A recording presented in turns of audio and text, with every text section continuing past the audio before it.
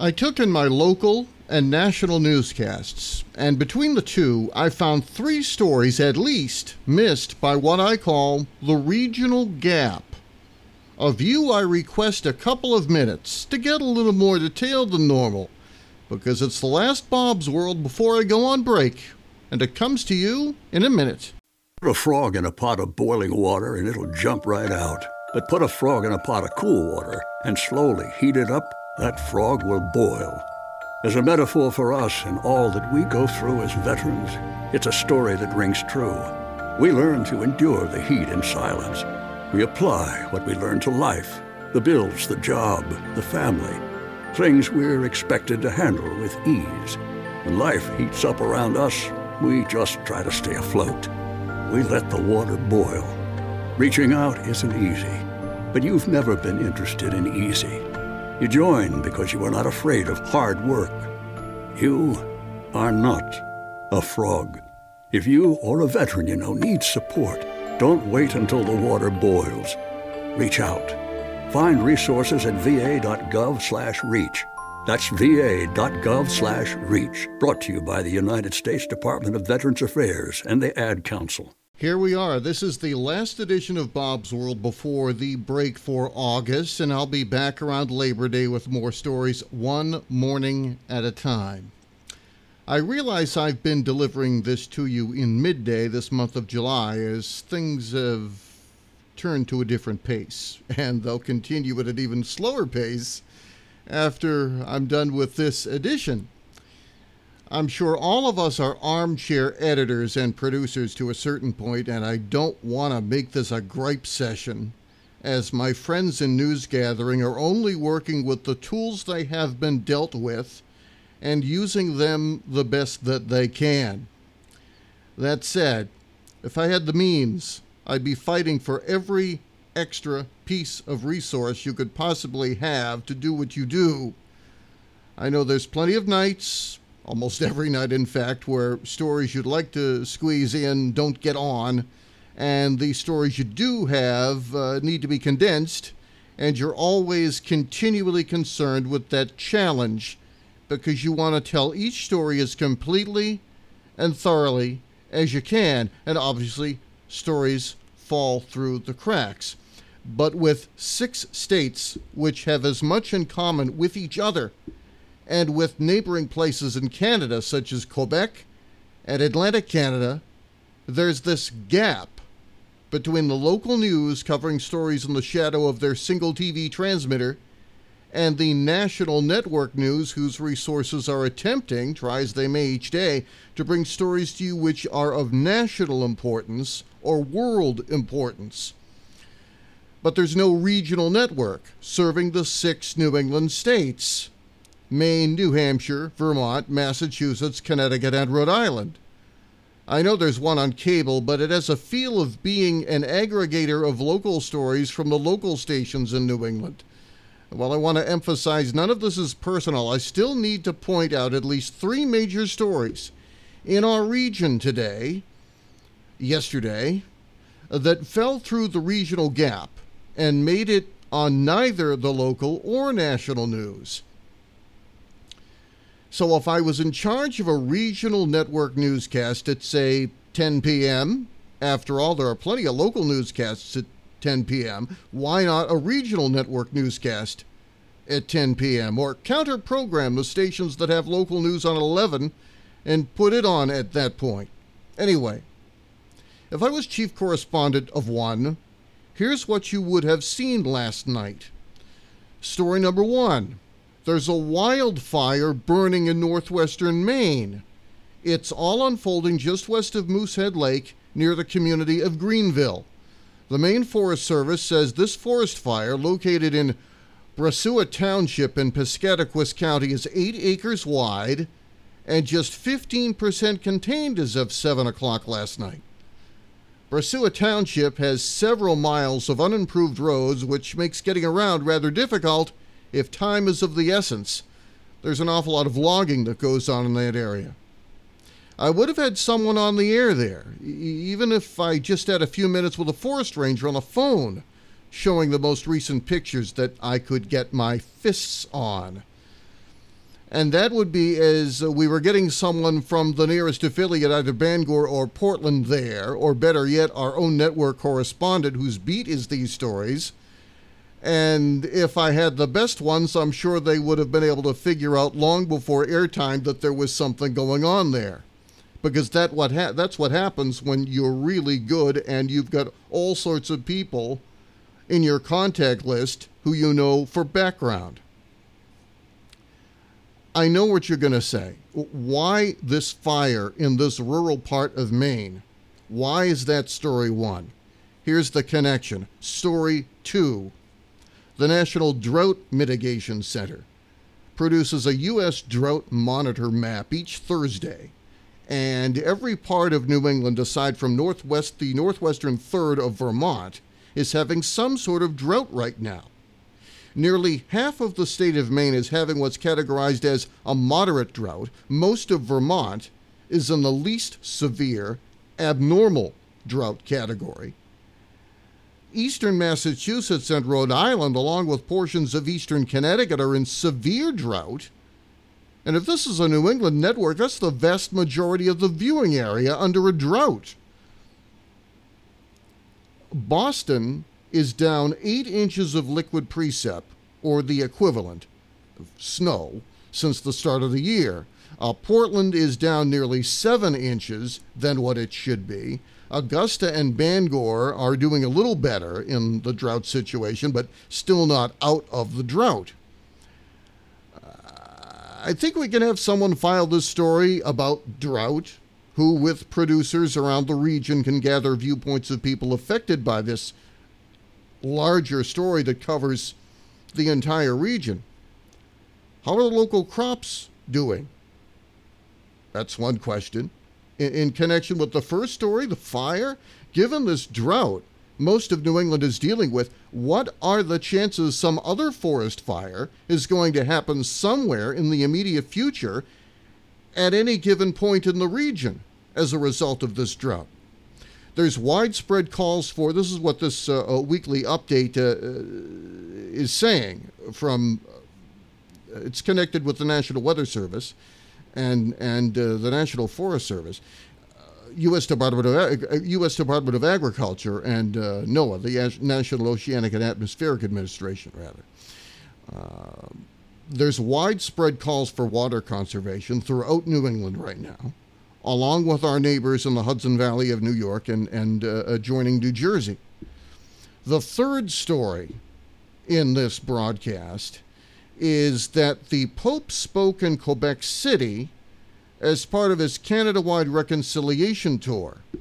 I know the national networks did go to Western Canada and cover this in the U.S., and CBS did one of the best stories on it of the U.S. networks. But New England is just a few hours from Quebec City, and this needs to be on, because it's a story which needs to be told, as horrible as it is to be told, but it needs to be told.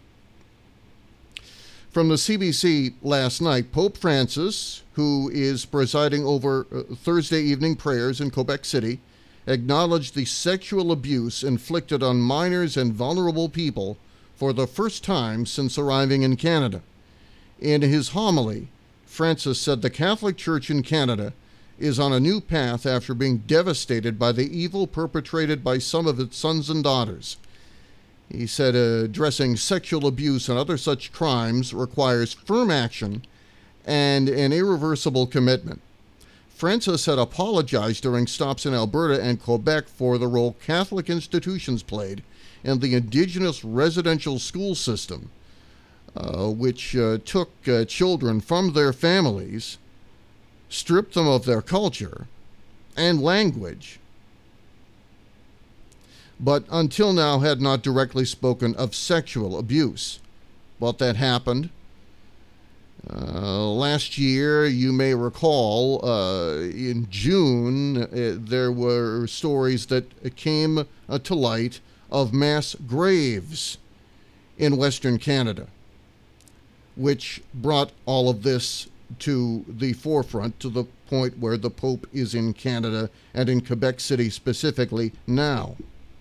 His homily in Quebec City also says that as part of its reconciliation efforts, the Christian community can never again be infected by the idea that one culture is superior to others. Indigenous people have been expressing a mixture of hope and skepticism over the Pope's visit, reports the CBC, with some saying that on Thursday, which is yesterday as you're hearing this, they want to hear about the actions that will follow the pontiff's historic apologies. They want more than words. But there's another element to this story. A delegation of Haudenosaunee, First Nations people who largely live along the St. Lawrence River, say they're disappointed with the lack of opportunity to speak with Pope Francis during the papal visit to Quebec. The CBC's been covering this very well. As far as I'm concerned, this needs to be on in New England on the airway, and resources need to be directed to tell these stories well. This is from the CBC's reporting that follows here. On Wednesday, Pope Francis arrived in Quebec City, and as part of his 6-day pilgrimage of healing, reconciliation, and hope, Louise Hearn and Kenneth Deere were among the diplomats and Indigenous representatives invited to the Citadel, the fortress overlooking the Plains of Abraham in Quebec City on the St. Lawrence River, for one of the scheduled papal visits. Kenneth Deere, who was from Ganawagi, a community south of Montreal, and a member of the Haudenosaunee External Relations Committee, told the CBC the Indigenous representatives had no voice in the event. The Haudenosaunee, in case you had not heard the term before, is also known as the Iroquois, which is the language, or Six Nations Confederacy. They've been leading the call for many decades to get what are called the papal bulls that make up the doctrine of discovery to be rescinded. Now, the doctrine of discovery goes back to the 1600s and basically said that any land which was not settled by Europeans was fair game to convert to Christianity, as if to say that their own systems and faiths had no merit, and it kind of contributed to the way Europeans centuries ago had treated those of African descent as they settled into Africa, and with the Americas as well. So, in the run-up, that's an important story to be told. And if we hear some of these reconciliation stories with regards to the Pope in Quebec City, it should have some contemporary reflections with some of our politicians are speaking at the right-wing end of the political spectrum. Papa, why can't we telegraph while riding a horse? Son, there ain't no one to blame but Jeffro.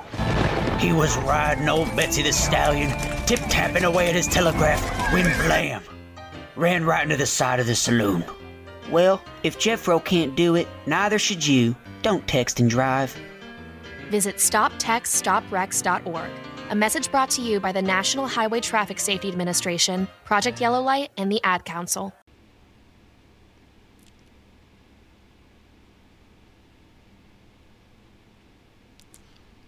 In fact, in the run-up to this visit, I'd want a series of stories, longer stories than are normally in a nightly newscast, to shed light on this, speaking with anyone who wanted to. It's a tough story, but it needs to be told. Like that night Scott Pelley on 60 Minutes introduced a story of his from Syria. The longer stories I'd schedule for later in the hour, after the regular daily stories are told, certainly depending upon the day. The news portion and the magazine portion can be adjusted, as it's the same network, and the two, I certainly wouldn't want the sort of rivalry that there was going on at the CBC for a while between the news department and the current affairs department, which ran the magazine. Wouldn't want that. But I think an hour is necessary to tell good stories completely. I think that hour format is important. It's not unheard of. I mean, I'm going to give some laurels here as far as news gathering. It's not unheard of for local stations to even go overseas to cover stories. The people at Vermont's WCAX covered the burn pit story through the voices of Vermonters who served overseas some years ago. Of course, that story would be on the news and was on the national news last night because Republicans are somehow blocking funding for the victims who are veterans who served the United States military, who are suffering from having been near these burn pits while serving overseas. Some of these folks were unable to work. The CBS Evening News told the story of a veteran from out west who had to cut his military career short and then tried to get into local law enforcement, and he's just got so much going on health-wise, wrong with his respiratory system as a result of being near these burn pits, that he can't do that. How does he live? I wouldn't just cover the story of today, which is how the legislation's being blocked, and the eloquent yet angry words of comedian Jon Stewart, who has become a very loud voice in support of not just this, but of 9/11 Ground Zero survivors who have had to deal with toxic dust in their lungs. Definitely have a clip of him speaking, though. I'd also bring up the stories of New Englanders who served, who are dealing with the consequences of these burn pits. Not to mention asking anyone who was involved with blocking this legislation why, and seeing what kind of a response they'd give on the record. I mean, I can't imagine what kind of a response someone would have for blocking something like this. I'm sincerely curious as to what kind of a response somebody would be willing to say on the record. So, those are some of the things I would have put on last night. Every so often, there's people who ask me how I feel about the state of electronic journalism today. Regardless of how it gets distributed to you, I categorize it as electronic journalism. Your smartphone is an electronic device, your television's an electronic device, and God bless radio. Radio's important. It's there when the lights go off, or it should be. Generators in the studio, generators at the transmitter, generators able to kick in those standby generators. We had one at WDEV. I believe it was installed by Brookfield Service Generators in Northfield. They didn't pay me to say it. I just remember the line. It was part of storm coverage because it was a lesson learned from Tropical Storm Irene that hit my old haunt on the radio dial, WDEV, and it hit Waterbury in central Vermont. We remember this stuff. And radio is important because the internet went down, the power went out. There were communities that were, as you can go back into the episodes of this podcast back to last August, I was speaking with Eric Michaels. I worked with for many years. It was on the air that night, 28 straight hours. He would easily tell you. Radio's important. So how do I feel about the state of electronic journalism today? And then I go and I mention generators. Well, yeah, generators. It seems like it's not connected to feet on the street, which is important, but you need to be able to get on the air and you need to be able to stay on the air and go for as long as possible. You need to have the place staffed properly. you need to be able to have a mechanism so that you can have as many sponsors of your as many commercials as long a list of commercial sponsors as possible, so that you're not going to the same well. I remember that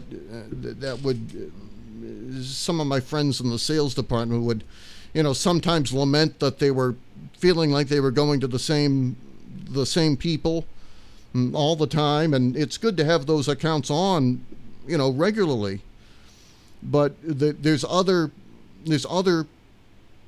businesses, and not here to talk about sales in particular, but you need to get revenue in, and there's some things that I don't know everything about that I would certainly want feedback from someone who did know something about, and that's revenue, commercial advertisers, both local and regional,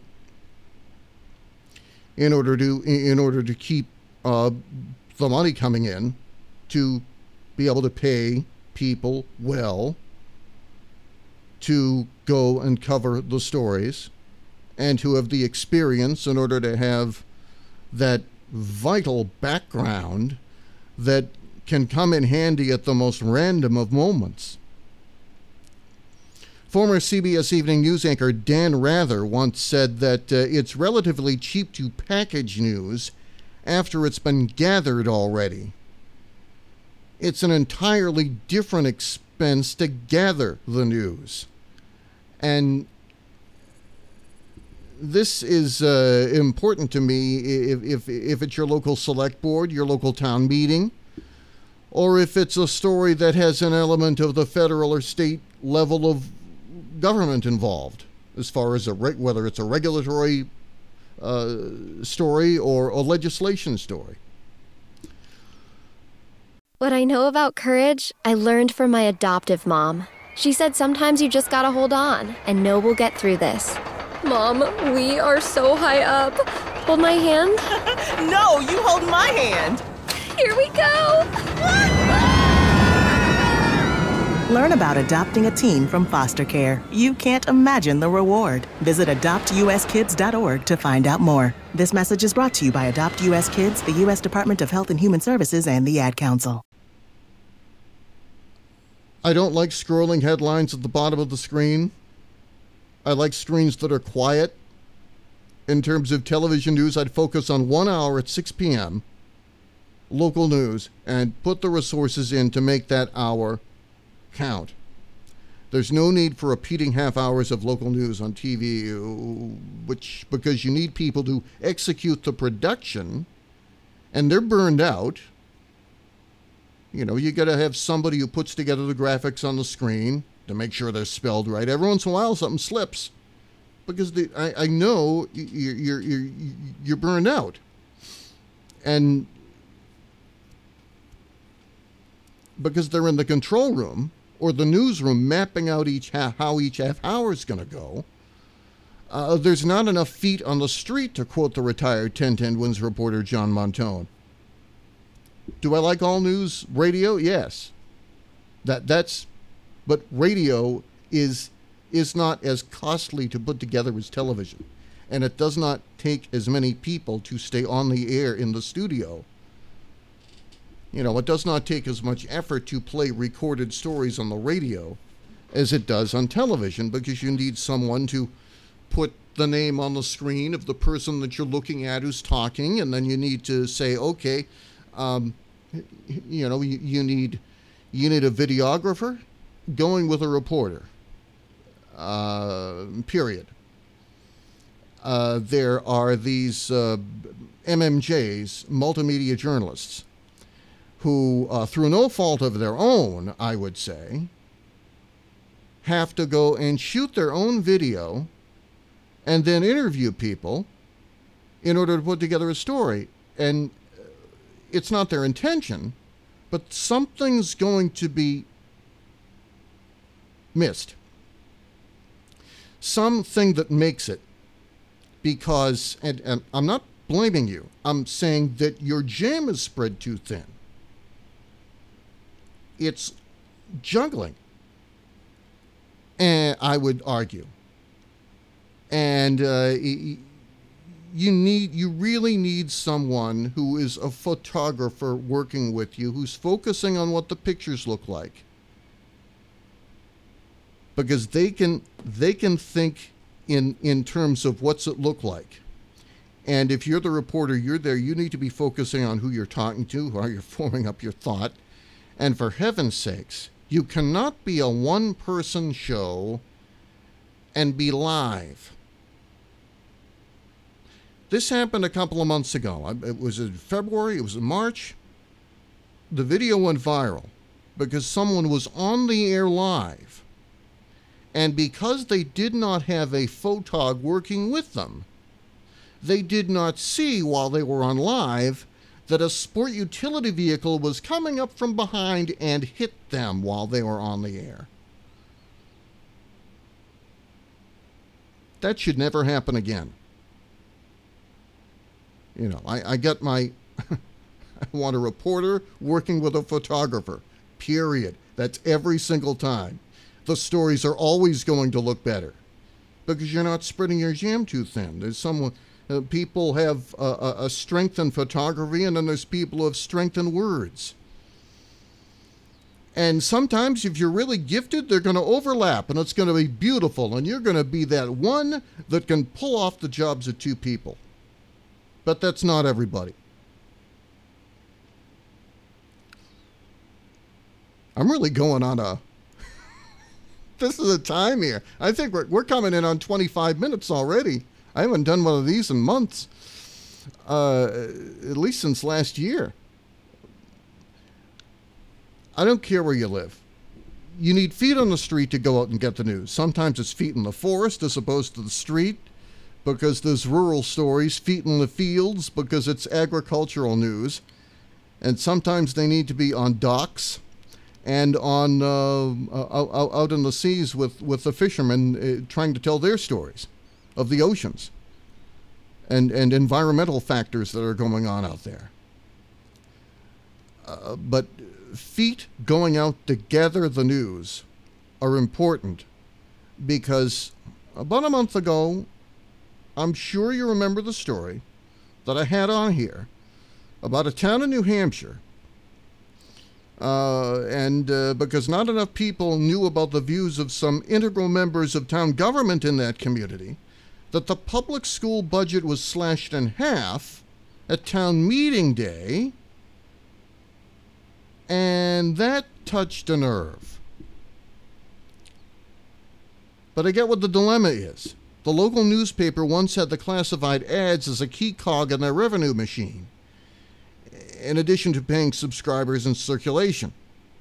There must be a new model on the web which shares a good deal of technical resources to make things look smooth for a user experience. But the end game must be for feet on the street. A lack of it has consequences. Stories don't get told. Last night there was a forest fire. I'm sure you'll tell me that you saw it on the air in Maine. I'm sure you did. But the rest of New England did not see that story. And the regional drought map is the next story, which ties the first story together. And where the heck is there going to be another forest fire? Where's it going to be? And then, of course, the people visited Quebec City that didn't get told as wide an audience as I'd like. At least across the 6 New England states, which I feel deserve a network quality broadcast. There's one on cable, but local police blotter items, which have a definite place in local news where you live, don't have a place on the model of a New England news hour, I have in mind. New England's largest trading partner that's not another part of the United States.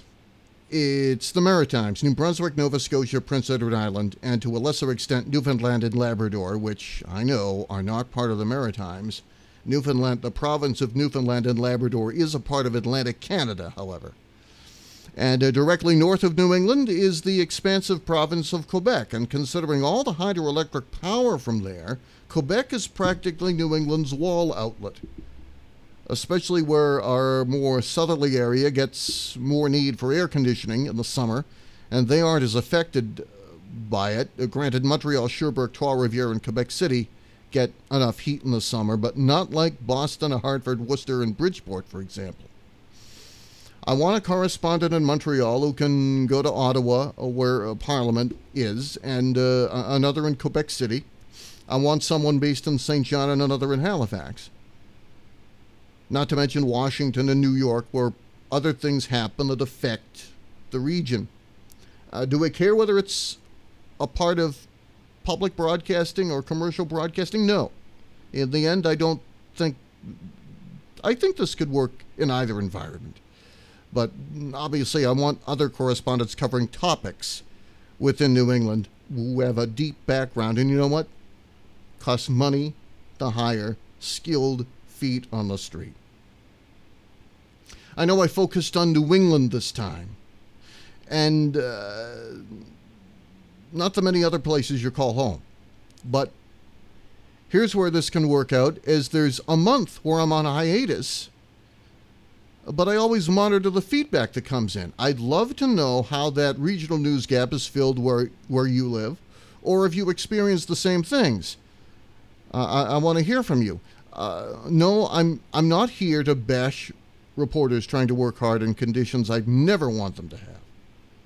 This is about constructively building and going forward, and making sure people aren't burned out so they leave the business.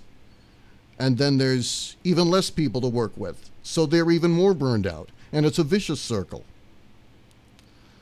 It's about having stories which have deep background because the correspondents are experienced and have big Rolodexes of sources, or at least electronic Rolodexes. Not that well, some of the older ones probably do have the cards. Back in May, when I went on hiatus for a health issue, I caught a nice voice note that I'm not mentioning until now that was submitted to me through the Anchor app, I think. It might have been submitted to me through Spotify, but it might have been through the Anchor app where someone was listening. And maybe you can leave your views on this topic through that mechanism in the coming months. I have left the talkback number be active, which I haven't mentioned much across the past year because these regular morning features have been short. But if you want to call that number and leave a message, that's in the area code 802-467-0212, 802-467-0212. And while certainly I'll be on vacation with my son for a certain part of this time off, and I'll be seeing a dear friend in Rochester, New York, and catching up with him, that doesn't mean that between now and then I couldn't actually have a telephone conversation with you, because I want this to be about dialogue. It didn't need to be on the record. It was just chatting. And that's where I think we draw things to a close on this final Bob's World before my August vacation. I've gone on about a half an hour here. Have you heard enough? I think I've heard enough. So that's the final Bob's World before my August vacation. And I'm on Twitter. Robert_Welch914. That's Robert_Welch914. That's 914, like the telephone area code for Westchester County, New York, 914. And that's Bob's World for this Friday, July 29th, 2022. I'm Bob Welch. Make it a happy, safe, great summer, wherever you are. And in September, I'll see you on the smartphone.